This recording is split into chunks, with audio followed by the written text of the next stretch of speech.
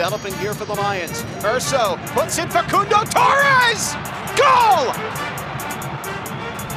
This time, Doherty Howard slips it past Keelan Sheridan, and the Pride take the lead on a PK. Or Orlando City B, right on cue, score! Go on then, pow, pow. I win, don't wanna see me shining, I win. You don't wanna on a mic thing, I win. Your girl watching my thing, I win. Every day I go in, I win. Hello, ladies and gentlemen, and welcome back to the Orlando Soccer Show. This week, it's wins. And more wins. God, there's so many wins. Gavin, this is the first time since 2016 that Orlando City, Orlando Pride, and Orlando City B have all won in the same weekend. What do you make of that? You know, I hadn't put that together since you said that just now, and it does kind of blow my mind. It is crazy. This is the third iteration of OCB, to be fair.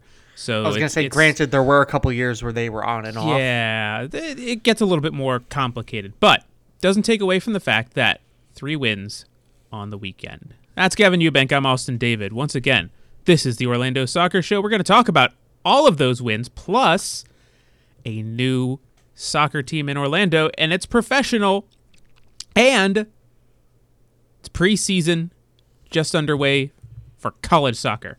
There's actually a lot to get to, so let's wrap around and get through it. Gavin, Orlando City wins 1-0 on the road at New York Red Bulls. That's great. Yeah. 3 points are good. 3 points in this Eastern Conference race. 3 points that put Orlando City, vaulted them, 4 spots back up into the Eastern Conference standings? Yes, and there's 3 points that separate them from the second to last team in the league.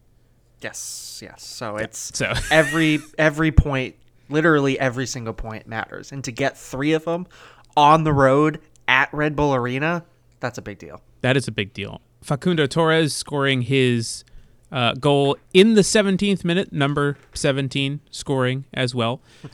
He has started to come into his own on multiple road occasions. You know, he scored his first his first goal, shall I say, against the Galaxy in LA.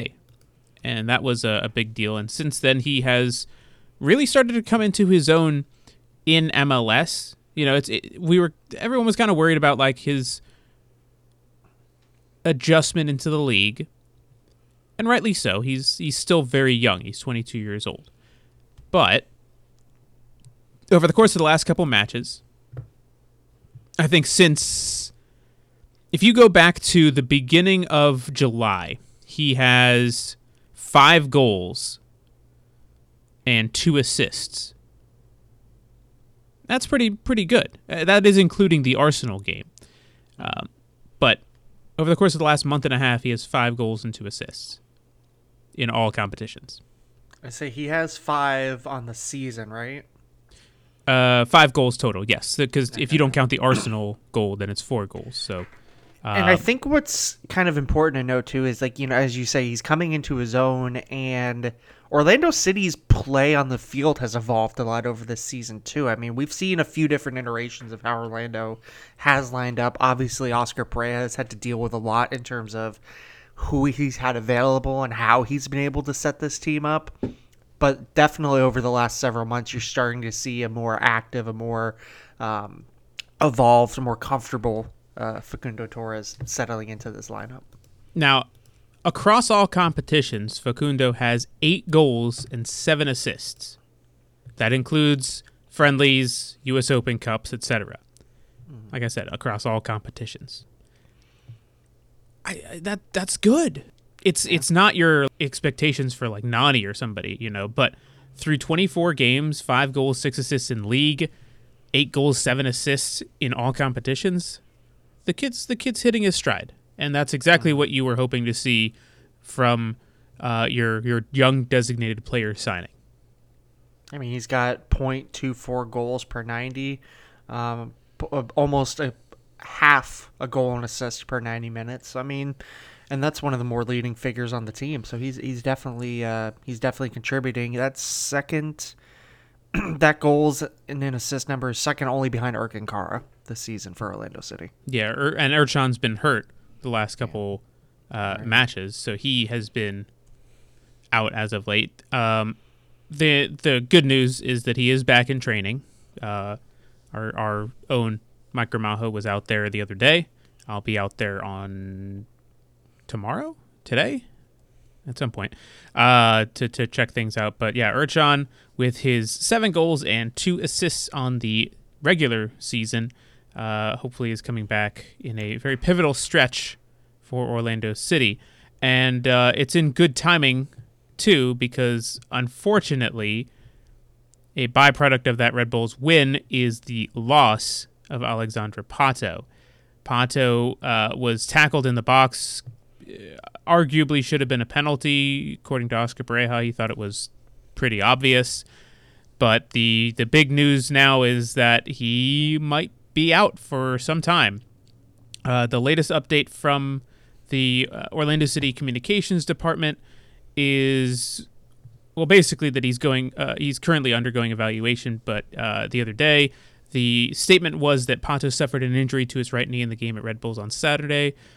Yesterday, being Sunday or Monday, scans revealed damage to the internal structure of the knee, and a period of consultation with Orlando Health has begun.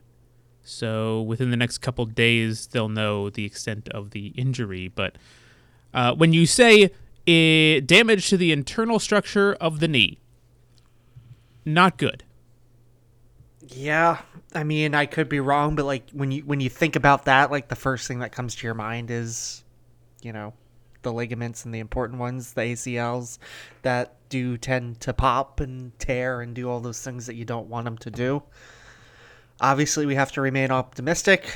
This would be a pretty big loss, though, for the Lions, considering how much of a role that Pato has been playing now. He's been pretty cursed, but he's still been a pretty active part. Yeah, he's still been a pretty active part of the lineup. I mean, the goal that Torres scores doesn't happen without him.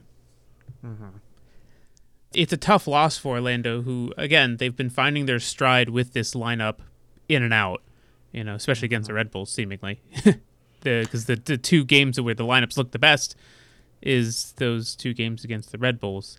The issue is that, this was a very Orlando City away MLS win. Do you know what I mean by that, Gavin?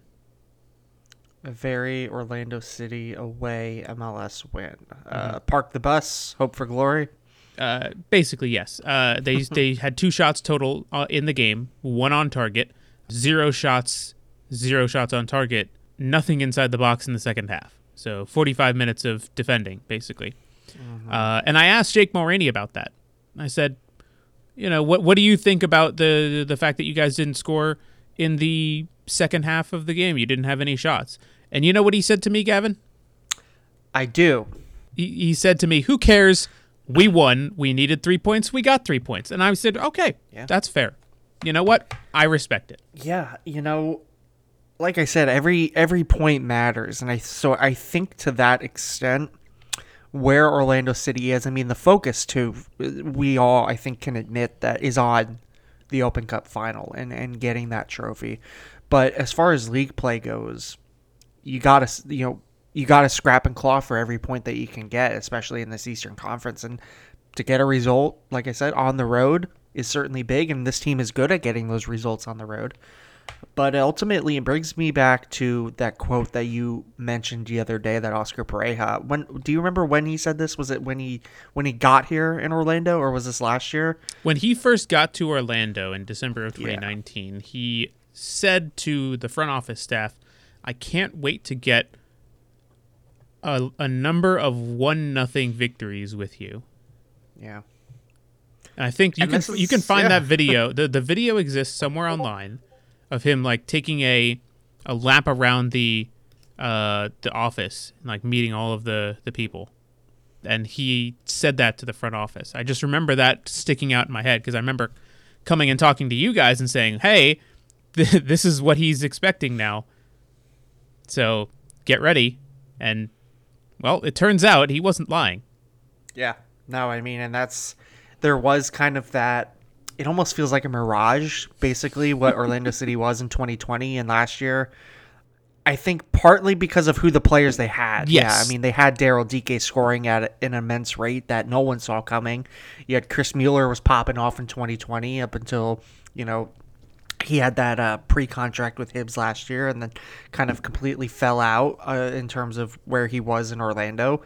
But, I mean, this team right now, as it stands, plays Oscar Pareja soccer, and they haven't always gotten the results because it is kind of hard to constantly have to rely on your ability to keep a clean sheet.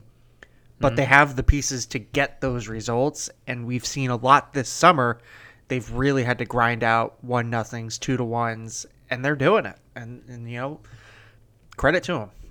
They've got their game plan and they're executing it, and it might not be pretty soccer, but hey, Oscar Pareja doesn't get paid to please you. He gets paid to win soccer games. So. This is accurate.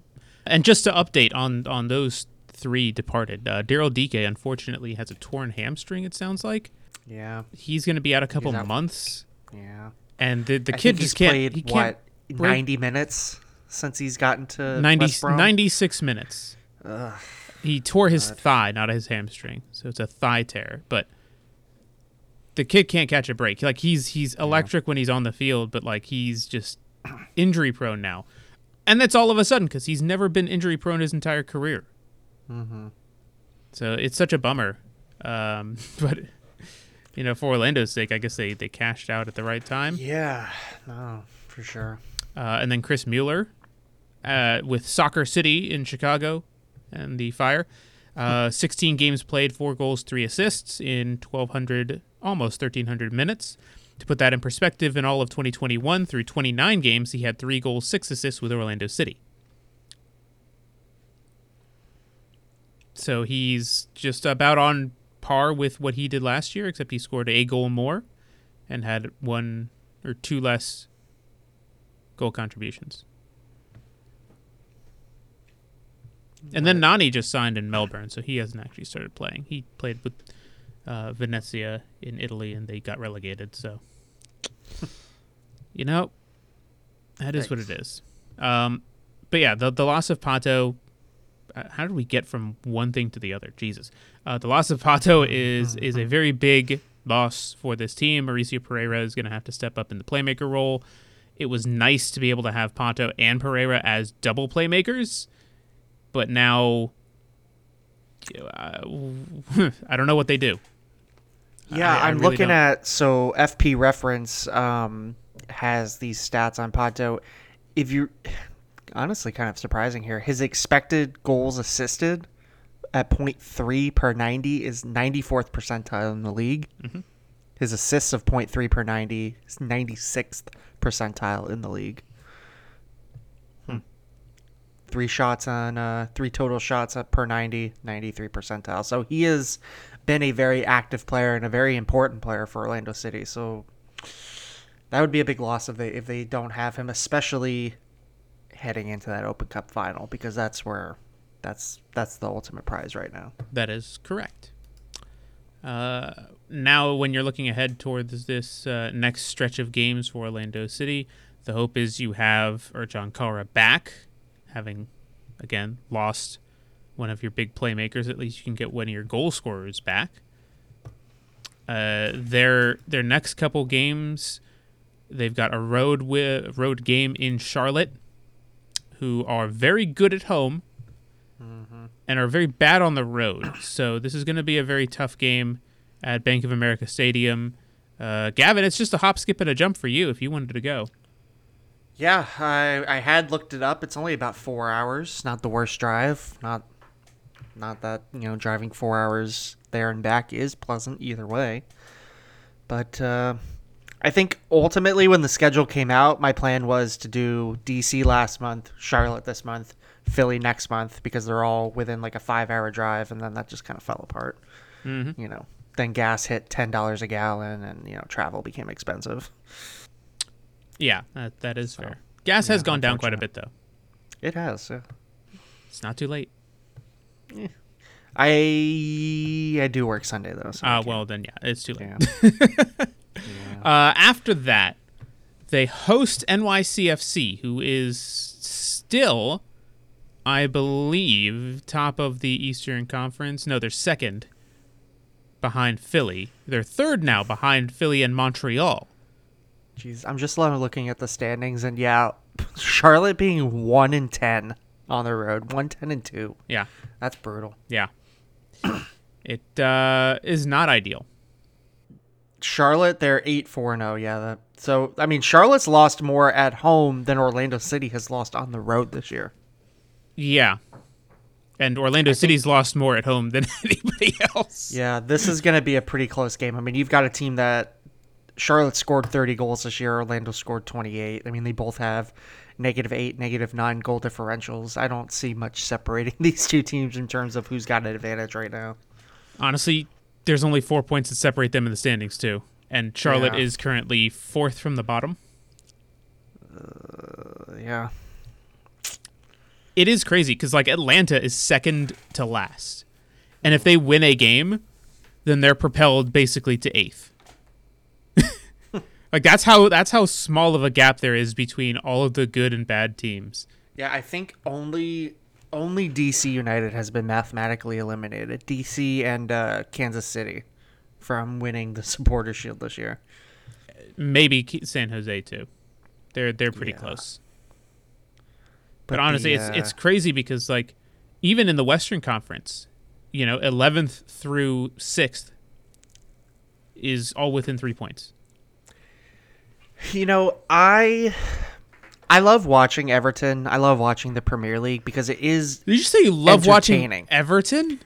I love supporting Everton. Yeah, I don't love watching them most times. There you go. But with the Premier League, like, yes, it's undeniably a 10 times better product. But you can't get this kind of parity in any other league in Europe. Yep. Like MLS, honestly, you have to love it because nobody's out. Yeah, your teams, even the best teams aren't great. Philadelphia has tied 9 times, and they're the best team in the Eastern Conference. Mm-hmm. That would not fly in England. I mean, to be fair, they're doing what Nashville. Major League Soccer. They're doing what Nashville did 2 years ago. That's true. So it's not anything new. It's just two teams in the playoffs that have 10 losses. Yeah, I mean, put it to you this way: both the Florida teams, but Gavin, Nashville drew in 2021 18 times. Yeah, 18 times, and they finished 3rd in the Eastern Conference. Honestly, how can you hate Major League Soccer? Like, it's just such a fun league. There are people you Anything can hate can Major League Soccer. Yeah. Oh, yeah. We are what 3/4 of the way through the season, down to the final 9 games for most teams, and almost anybody can still make the playoffs. Yeah, winning the league is basically between like 4 teams. It's between LAFC. Realistically, yes. Yeah. But at the same time, Orlando City has sucked ass for most of the summer, but they're still very much can get. You get hot at the right time, anything can happen. It's Seattle Sounders a few years ago got off to a miserable start, and then they turned around and won the cup. Yeah. Put it to you this way: the top 5 teams, LAFC, Austin, Philly, Montreal, NYCFC, 10 points separate the first. Well, 12 points separate 1st and 5th. LAFC is just that far ahead right now. But again, LAFC hits a bad patch. Somebody starts winning. I mean, heck, Minnesota is just outside of that little patch of 5. Adrian Heath could make a big run and win the Supporters Shield for Minnesota. Well, that's a stretch. That's a 16-point gap to overcome. And? That's a big gap. It's 5 wins. He might... Yeah, but you're also banking on LAFC just, like, not winning any more of their games. It's MLS. Crazier things have happened. Oh, no. By all means, yeah. I am Team Chaos. Oh, absolutely. You have an 11-loss LA Galaxy. As many points as Orlando City. That is something, isn't it? Yeah, we love Major League Soccer, folks. All right, Gavin, anything else on Orlando City that you wanted to mention from that New York Red Bulls game? Not really. I mean, a lot of the way that this team plays is just kind of blended together. I mean, we saw a lot of the same Orlando that we saw against DC a couple weeks ago on the road. You know, they played well in the first half. They got that early goal, and then a crucial injury pretty much forced them into a defend mode. And they, you know, this time they obviously held on for the result. But I mean, I think what we have enough of a sample size now to say that this is who Orlando is. They're going to be the team that scores one. I mean, they literally have a 1 goal per game average. So, I mean, they're not a high scoring team. They're a good defensive team, and they're going to grind out a lot of results. And I know that you constantly see things on Twitter after the games of people, you know, berating Oscar Pereja for the way that this team plays, but that's just how they do it. And you got to accept it. There's no other way around it at this point. I think that Macho Man Randy Savage puts it the best when he says, you may not like it, but you have to accept it. Macho Man's always got something wise to say, so I appreciate that. It's true. He does actually have very good things to say. He was going viral the other day. His motivational speech about, you know, well, there's one guarantee in life, there's no guarantees. If you get knocked down, take the standing 8 count and get back up and fight again. It was going all over Twitter. I was like, this is great. Was there a reason for it? No, somebody just tweeted out the video, and it's like, Macho Man's great. And then it went viral. That's all it took. Macho Man was great. It's true. Indeed. All right. Speaking of great, let's talk about the Orlando Pride. the Pride one. Yeah. On the road. At L.A. L.A., no. I'm sorry, at San Diego. San Diego. Yes. The second best team in the league, the San Diego Wave, came into the game with Alex Morgan, top of the stat sheet in terms of goals scored. 11 goals for Alex Morgan. She had 49 career goals in NWSL heading into the game. If she scored against her former team, she would have had 50, and the Pride shut her out. Big win for Orlando. Maggie Doherty-Howard's 23-minute penalty wins the game for Orlando. They held on defensively. I mean, to be completely honest, San Diego's finishing was not ideal. They had 19 shots, 6 on target, but big performance from Erin McLeod, who came up with 6 saves, stood on her head a little bit to keep the ball from going in the back of the net. The Pride almost conceded 30 seconds into the game and somehow kept things out, which very much kudos to them and their kind of reaction to things. I was talking to Meggie and to Megan Montefusco after the game just about kind of the reactions that the team has had lately, and it's been very productive. Like they've talked about how the team has really bought into this new culture that Seb and Giles have put into the locker room, and it's very refreshing to be able to see and hear. And like Megan was like emotional in her press conference when I was talking to her. You could hear it in her voice where she was just like, this team has gone through so much this year, and to be able to get a win like this, to see all of our hard work come to fruition, it's just very emotional. And it's great to see. You know, I'm happy for Seb. He's been around for years now with this Orlando franchise, with obviously playing in Orlando City and now coaching with the Orlando Pride. It's very good to be able to see people like that who put the work in to be able to succeed. So very happy for him. And you know, it's just, he simplified everything. You know, he believes in the team. He has them believing in themselves, that they can go out and slay the Giants, if you will. And now the Pride are within the playoffs. Like they're just outside of the playoff picture. Chicago Red Stars have 23 points. Pride have 18. So if they get 2 wins over their next couple games, they play their next game, I believe it's against Gotham, who are struggling. as of late. Now, Gotham. Remember Ashlyn Harris and Allie Krieger? That's the team they went to do better than Orlando. Yeah, they're currently second to last, 12 points on the season, and just fired their head coach. They also have the worst goal differential in the league. But they do have superstar owners, so there's that. Yeah, and they also did just, I believe they just lost 4-1 in their last game against OL Reign. Yeah. So. Yeah, but no, I mean, the Pride don't get a lot of respect, and I mean, it's fair to say that they don't necessarily deserve it, because what have they done? But I mean, you really, like, the job that Seb Hines has done to take over this team in turmoil, you could probably say. Obviously, we don't know the full story behind the scenes, but for things to get to where they are today, some bad stuff probably had to happen. But yeah, I mean, to be able to rally this team and now go five games unbeaten, I mean, and then this big win out in San Diego, like, it just really shows the work ethic and the way that this group has come together. It's inspiring to see, and obviously I don't think most people are sold on the Pride being a playoff team, but there's no reason to think that this team is not going to fight to the very end to get that playoff spot if it's up for grabs.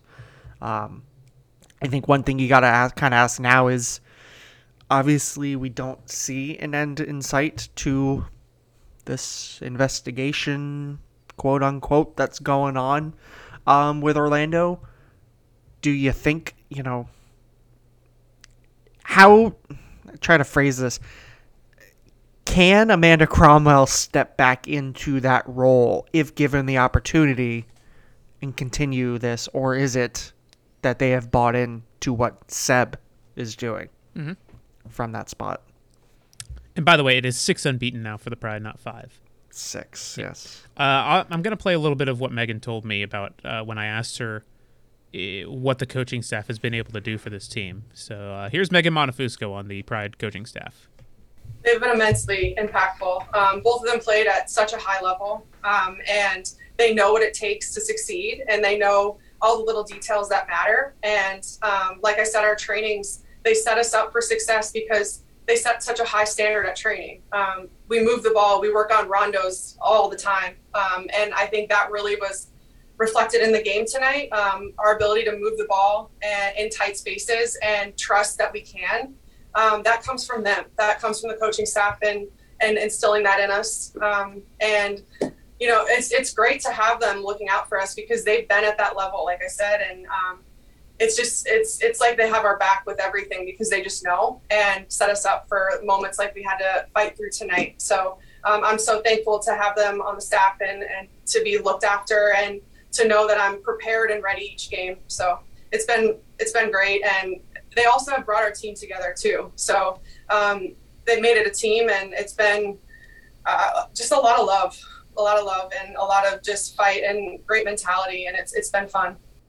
You can hear the emotion in her voice. It's just like that win meant so much to the team that you hope that going forward now it can translate into more wins, more results, and maybe a playoff berth when, let's face it, the beginning of the season there were pretty zero to very low expectations for this team because they traded away their whole star lineup, and then Marta got hurt. One of those most famous Yogi Berra-isms is that baseball is 90% half mental, and you could really say that applies to any professional athlete. I mean, we know that there are so many athletes that are immensely talented at what they do, and yet sometimes it's just the mental side that keeps things from clicking. And then on the reverse, there are teams that maybe are not as talented, but they have the mentality that they believe they can accomplish what they set out to do. And I think with this Pride group, I mean, this victory shows internally, all right, we just went out there and did that. Why can't we continue to roll off these results? We haven't lost in our last 6 games. Who's to say that we can't go out there against anybody in this league and give it to them and take a point, take 3 points? Yeah.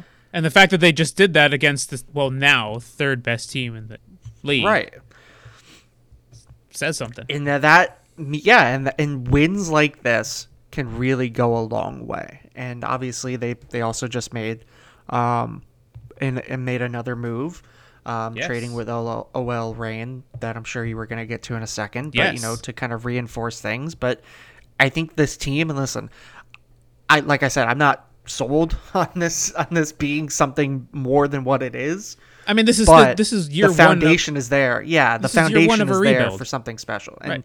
And a year like this where they can take away, and we all thought this was going to be the kind of season where the Pride get trounced. Maybe they finish second to last. They're playing a lot of young players, just growing pains. But this is something that a lot of these girls or a lot of these women are going to be able to take on with them into the off season, into next season, and say, we just accomplished a lot last year. Yeah. And we're ready for more. It's a lot of young players too, that are having their second years of experience in professional soccer, and to kind of go through what they've gone through and have this core group that has been able to kind of lift them up, and this coaching staff has been able to lift them up, speaks a lot more than what's going on behind the scenes. It speaks volumes to how they've risen above what happened in June, where they lost all games in June, and now they're undefeated in July and through mid-August. Yeah. So now on to what you were alluding to. Allie Watt traded to the Orlando Pride. This came as a bit of a surprise because, there wasn't an expectation necessarily that the Pride would be doing anything. And all of a sudden, the Pride are trading a good chunk of change to OL Reign. $125,000 in allocation money. They got a lot over the course of the last couple of trades that they have made. But to throw a decent chunk at OL Reign for Allie Watt, who is a promising young player, Orlando has a lot of those, but hasn't proven anything in the league thus far. That's just being completely honest here. Like, she's been decent. Like, she started some of the games now for OL Reign, but last year ACL tear, had to fight her way back, and her game is very predicated on speed. So when you have a very bad ACL tear mixed in with the meniscus, so it was both at the same time, that takes a lot to come back from. Mm-hmm. And heck, she did. She's been playing, and she's become a fan favorite for OL Reign. Just her speed, her skill, her strength. She's kind of a I don't take any bullshit kind of player. And I think that resonated with a lot of fans, where she will, fight for balls and fight for goals, etc. She was originally drafted by North Carolina, and then they traded her in December. OL Reign. I think she was rehabbing during COVID. So she tore her ACL and meniscus 13 minutes into her NWSL debut in the Challenge Cup. And then she was traded while still going through rehab to OL Reign. She didn't play all that much last year because she had a setback. It was like a fourth surgery on her knee to repair a failed meniscus tear repair. So they had to shave down her meniscus and added another ligament into her knee. So the big thing now is, like, she's young, she's talented, but there is some worry about that meniscus tear. Because, yes, it was surgically repaired, and yes, she's been playing, but as we've seen with other players who have gone through surgeries, it's not a magical fix. It's not permanent. It's not your knee is still weaker. That worry is always going to be there. Of course, yeah. I mean, from Jeff Kassouf had put out, he was responding to it earlier, and he said that it sounds more like it's a good trade to give her some more immediate opportunities to fit in with the Pride, but I guess OL Reign had spent up like most, if not almost all, of their allocation trying to get Tobin Heath in. So it seemed like they were just kind of trying to move her to get some cash in. But it works out for both ends. Yes. And again, she was a 6th overall pick in the 2020 draft. Like, she has talent. And I think that she's only played 400 minutes this season in 14 appearances, which means that she's coming in off the bench and making a couple appearances here and there. So right now, the big thing for her is just getting minutes. And like you said with Jeff, it's just they need her to get minutes. And she wasn't getting them in OL Reign. She'll probably be able to get them in Orlando. And she brings another dynamic to this team. You know, if you go back to her college days, like at Texas A&M, she scored 40-something goals. So she can play as a winger and drive down the wings. But right now, this team is desperate for someone who can score. And Ali Watt could be that player. That is what they are hoping. Not only that, but you can have Haley Bujea, who also signed, who's only 18 years old, be a potential tandem with her. You know, they could play two up front if they wanted to, because, you know, Bujea works better as a second striker from some of the film that I've seen with her. So I think it'll be a very interesting dynamic now. Plus, you add the fact that Julie Doyle is coming into form. Darian Jenkins is a very pacey player on the wings. It could open up a lot of different opportunities for Seb and his crew to be able to kind of play with the lineup a little bit more and not be handcuffed to basically playing the same lineup every single week because they don't have any other good enough options necessarily. But yeah, so I think that'll be a very interesting time for the Pride. She'll probably get here within the next week or so. And their next game coming up, as I mentioned, is against Gotham on Saturday. That's actually being played in Philly at Subaru Park.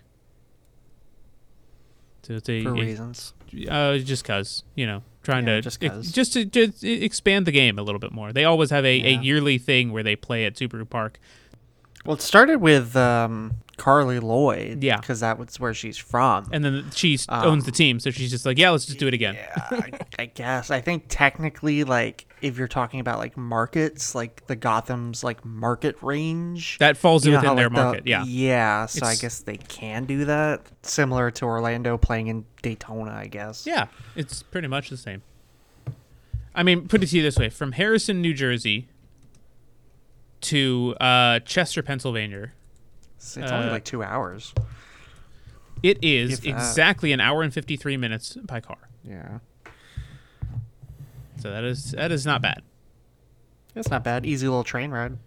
The train ride would take 2 hours and 28 minutes. That's not bad at all. No. So there you go. Okay. So that's 2 wins down. 1 more to go. Orlando City B.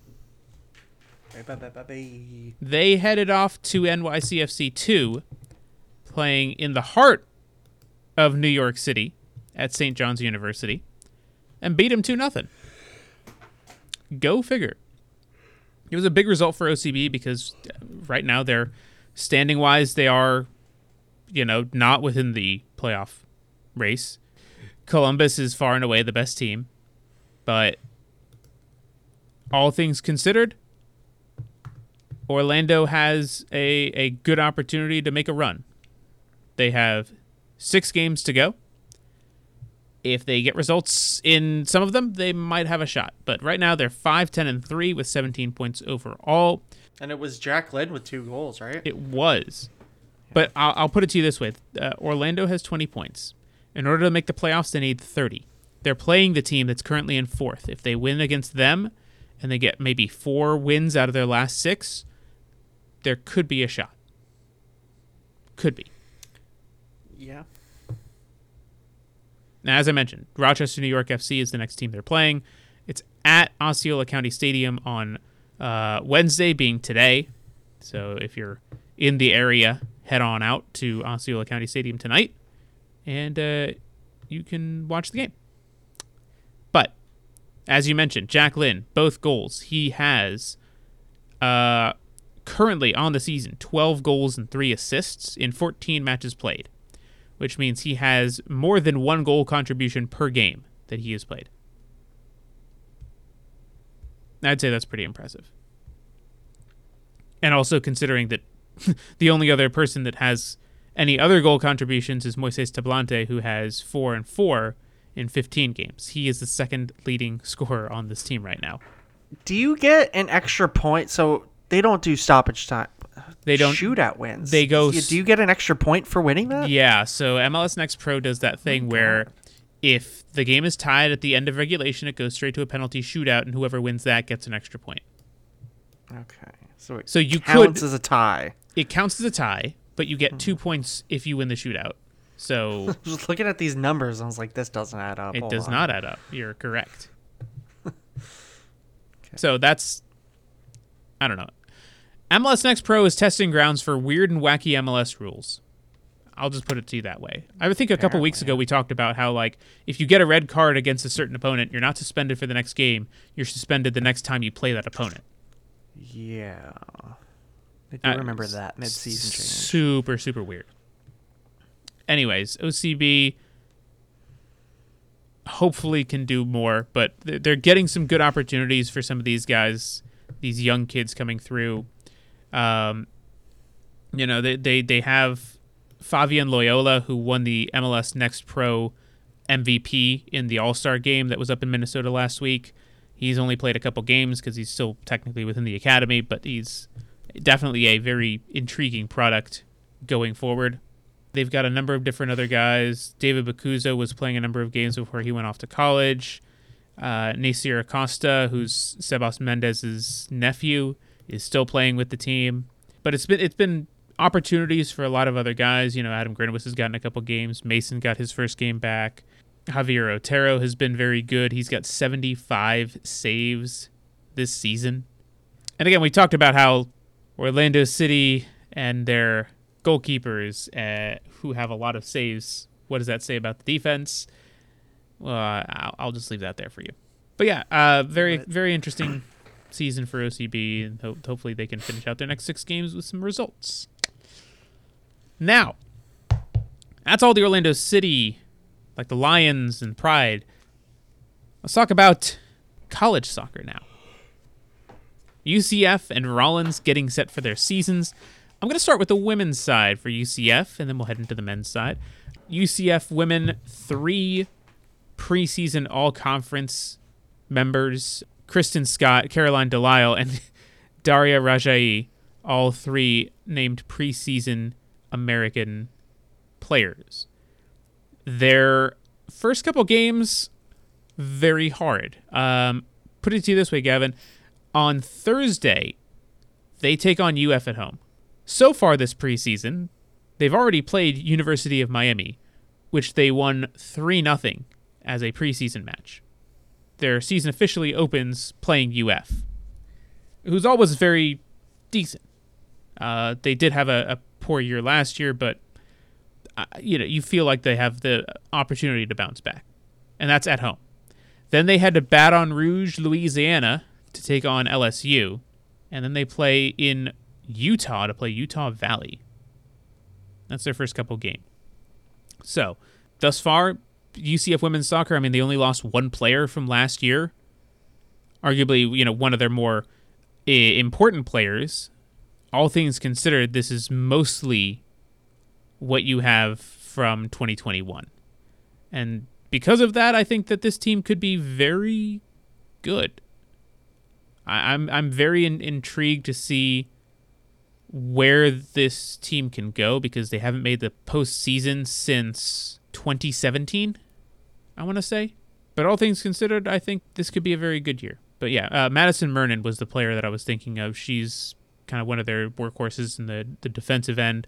The one thing that Tiffany Roberts-Sahedek did in terms of her prep for this season was trying to shore up defensively, because Caroline Delisle, their goalkeeper, was making a ton of saves, and she wanted to really shore up the back line a bit, so she got a number of different players to really bring some depth to that back line, as did the men's side, which I will talk about now.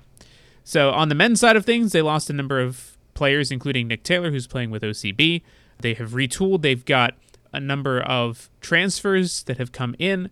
They've also got freshmen that have come in the spring, spent the spring season with them, and have gotten kind of acclimated to the team. They beat the University of Tampa in an exhibition this past weekend. They now play against Jacksonville in Orlando tonight at 7 o'clock at UCF Track and Soccer Complex. Then they head on the road for their first game of the actual season to play number 15 Wake Forest. Now, I wanted to mention that one of the players that UCF brought in was a former Orlando City Academy product who is finishing out his collegiate career back home. It is AJ Seals. He was part of the Orlando City Academy. He was at NC State for the last couple years, and now he is coming back to Orlando to hopefully play more minutes and become a competitor within this Knights team in their final year in the American Athletic Conference.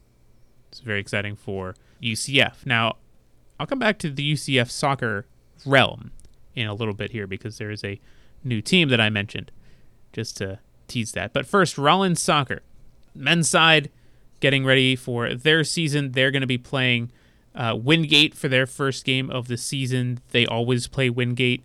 It is a battle of the Chin family. Dennis Chin went to Rollins College, and his brother Jamie went to Wingate. So it's always a fun little battle because, well, I mean, it's, family rivalry and all that. So it should be interesting. They have exhibitions before that game, which is on August 25th, against Flagler and Stetson, which, Gavin, I know you know Flagler in St. Augustine very well. Mm-hmm. And, their first home game of the season is August 28th against Embry-Riddle. And then on the women's side, same kind of deal. They've started their preseason. As of now, they're going to be playing the University of Findlay on August 25th. That is their first official game of the season, which is in the next 8 days or so. And they're both at home. They have August 25th and August 27th against University of Findlay and Ashland University. So that's all for college soccer. We'll keep you updated as the season goes on with what's going on and when to go to games, so you don't have to look. That's what we're here for. Now back to the UCF soccer realm. Gavin, there's a new team. What? In the Orlando soccer scene, and it's not the Orlando Seawolves, but it might as well be. It's the Central Florida Crusaders. They are not playing Kissimmee, though. Hey, this team isn't run by a scumbag either, is it? No, it is not. Okay. So they're not the same. There are a lot of comparisons because, well, it's indoor soccer. It's got the same head coach. Tom Traxler is the head coach and general manager of the Central Florida Crusaders, and the first three signings on the men's side, all former Seawolves players. So there's a lot to compare. One thing that Tom mentioned is that this is an opportunity to do indoor soccer right. And as you mentioned before, the Seawolves, it wasn't done right. This is the second chance for them. They're playing at UCF. They're playing at Addition Financial Arena. It is a much more intimate setting for indoor soccer. They are branding basically on the brand of UCF, just same colors, same etc. So when you go to that arena, it feels like a home arena because the colors are black and gold in the arena. The jerseys are black and gold. The logo is black and gold. It all feels together. One of the other signings that was not an Orlando Seawolves player is the one and only Mr. Will Johnson, former Orlando City midfielder. Now, I can't say for certain if there are going to be any other former Orlando City players, but there have been rumors. There's a lot of them that live in town. A lot of them that still want to keep active. You never know. But, as I mentioned, this is going to be different than the Orlando Seawolves, mainly because of how it's run, but also because it's not just a men's team anymore. There's a women's team. And they're going to be playing back-to-back games on the same days. So you'll probably have a 5 o'clock and a 7 o'clock game. Maybe a 5 and 6:30 game. The way that they typically do things is that the women go first. It takes about an hour and a half to 2 hours, and then the men's game goes. It takes about an hour and a half to 2 hours. The way that they kind of pitched it is it would probably take about 3 to 3.5 hours for both games to finish because they have a running clock. It doesn't stop for timeouts. It just goes. So it's a lot quicker than a typical MASL game because, well, it's not in the MASL anymore. It's the NISL, the National Indoor Soccer League, which is a new league that has started up as of last year. So the big thing for this new team is that smaller budget, smaller everything, bigger venue somehow. But it's exciting. I think it's going to be very intriguing to see if they can do indoor soccer right, if they can get the UCF population involved, if they can get them to support this team and not just be, it being there and not really having anyone show up like they did for Kissimmee. A lot of people complained that it was too far away in Kissimmee. Now it's in Orlando. We'll see what they say. But it is fun. I will say indoor soccer is very fun. When you have games that can finish 14-11, there's lots of goals, and people love goals. Yeah, it's one of those things where you go if you want a good time, you go for the action. People don't go to minor league baseball games. Most people don't, to watch the baseball. They go because it's fun and it's a good time, and you can bring your friends, your family, and everybody gets something out of it. And that's an opportunity here. Right. And I know for a fact that the way the Seawolves did things in terms of fan engagement was poor. This time around, they're going to be doing a lot more fan engagement stuff, a lot more competitions, a lot more chances to win prizes, giveaways, etc. So there's going to be a lot more opportunities for people to, get involved and be a part of the team versus show up and watch.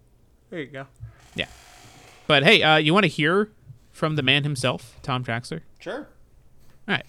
So let's listen to what Tom had to say, just a little snippet here of what exactly Tom had to say after being announced as the head coach of the Central Florida Crusaders. So here is the man himself. I really am excited about this. This is a chance, I think, to do indoor soccer the way indoor soccer was meant to be done. This arena is beautiful. It's perfect for what we're going to do here. The location of it, to be sitting right on the border of Orange County, Seminole County, the great soccer clubs that are around here like FKK, the great soccer community here that's built up by the University of Central Florida with their men's and women's teams, just the families that live in this area. I think it really gives you a great opportunity to build an audience, something that's fun, something that's family friendly. And I really am excited. What ties do you hope to have with UCF and its partners? We're certainly going to sit and talk with Scott and with Tiffany and see who's graduating and see what players want to remain in Central Florida and would like to continue their soccer career in a little bit of a different way, something that's a little different for them, something that's fun, but they can do right here at home, in a place where they're going to graduate from. And I think for them that could be special too, because that's obviously pride for them, right? To get the chance to play professionally at the place where you graduated college. Not a lot of players get a chance to do that, so I think it could be special for them. Yeah, just kind of giving you a little idea of some potential plans going forward for this Central Florida Crusaders team. Now, the last thing I'll say about that name is a lot of people have expressed concerns for the name Crusaders based on the historical aspect of things when it pertains to what the Crusaders were back in the Crusades. I can't speak much on the naming.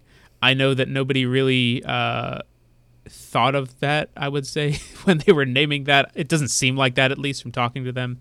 They wanted to kind of be more on brand with UCF, the Knights, and somehow Crusaders came up. But I know it'll turn a lot of people off in terms of the name, but it's a name. It's a sports name, and it's like calling a football team the Commanders. The Commies. I mean, you also have the Cleveland Guardians. Not necessarily the historical connotations there, but it's just like it's a name. Yep, that's a name of a sports team there. Sure is. The Lions, because everyone knows that there's lions running around Orlando. Mm-hmm. Oh, Seawolves, too. I mean... Oh, yeah. Yeah.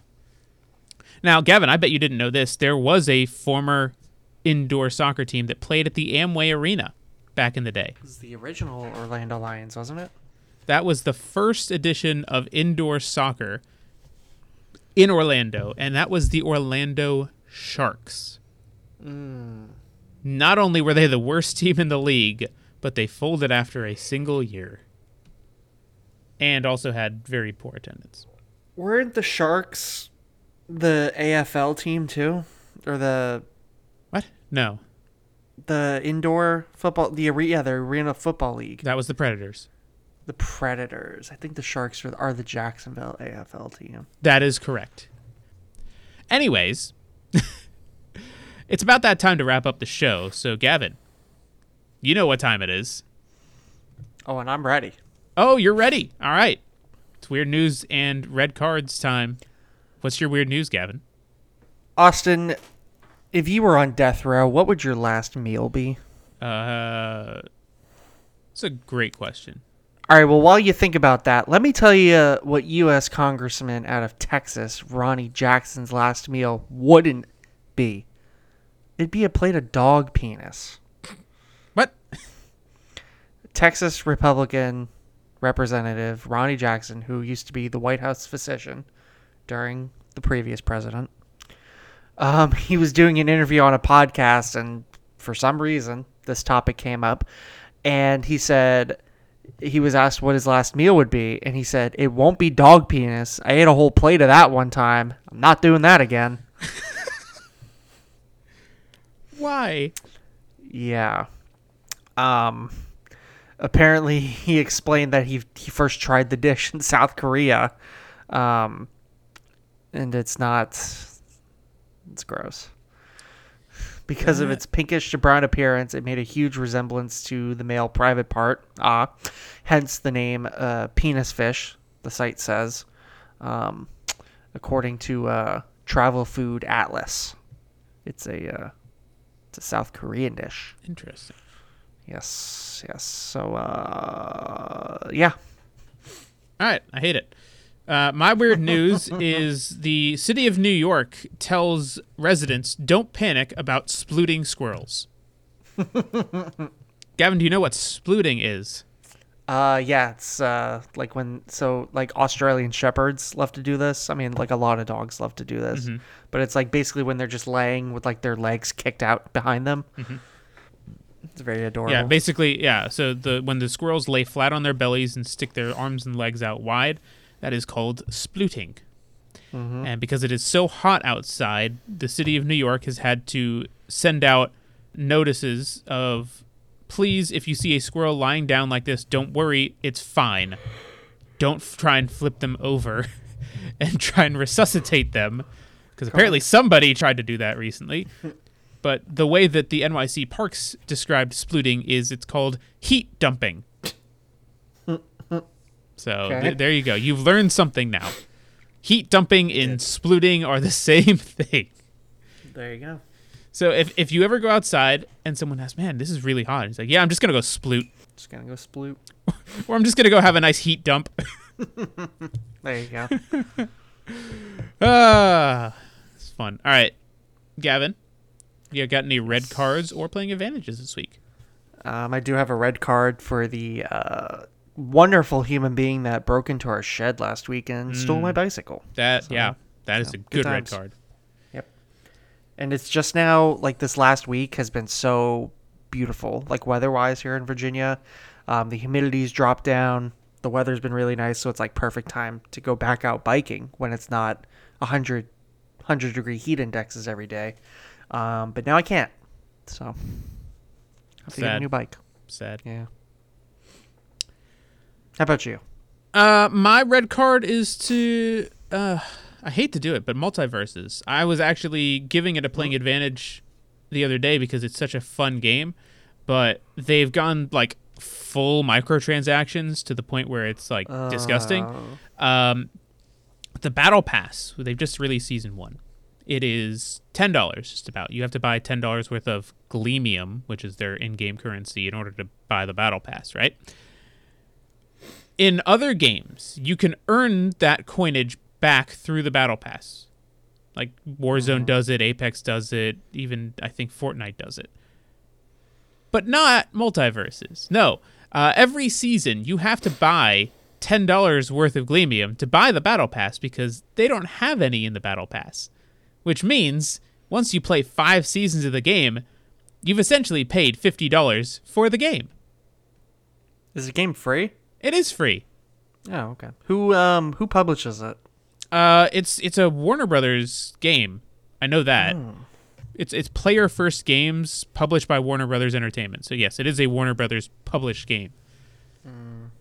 But it is a very fun game. If you like anything that is owned by Warner Brothers, they have Adventure Time, DC characters, Game of Thrones, Gremlins, The Iron Giant, Looney Tunes, Rick and Morty, as you do, Scooby-Doo, LeBron James, Steven Universe, and Tom and Jerry. Just the players you think about for a fighting game. And this is basically Super Smash Bros., but Warner Brothers. Yeah, pretty much. Okay. It's literally, it's taking the place of Super Smash Brothers. 1, it's free. 2, it's got characters that are a lot more well-known than some others from the Nintendo universe, because Nintendo is very, let's face it, limited to their own characters. This is, like, they're gonna have Gandalf and freaking Ted Lasso in this. So, like, their limitations are endless. Like, they just added Stripe from the Gremlins franchise. Love it. It's like, why? They have Shaggy. Because they can. They have LeBron James. Like, why? There you go. And he does the meme. What's great is, like, there's an actual, like, thing. There's a button you press, and LeBron James will do the yelling at J.R. Smith meme. There's also a button where Velma will call the police on you. And then a cop car takes you, puts you in the car, and drives you off the map. I have seen that one, yes. Mm-hmm.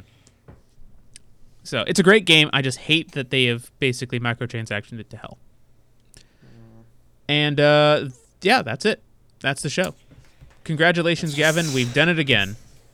We've done it again. All right. Well, I guess we'll see you next week. So for Gavin Ewbank, I'm Austin David. Thanks for tuning in to another edition of the Orlando Soccer Show. We'll see you after all the weekend games. Hopefully they all win. Anyways. Bye-bye. Take care. You're dirty brown water trash. And you're always going to be dirty brown water trash.